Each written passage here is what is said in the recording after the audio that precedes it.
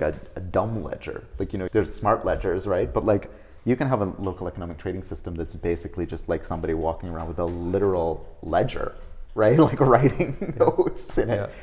And whole communities have run like that for decades.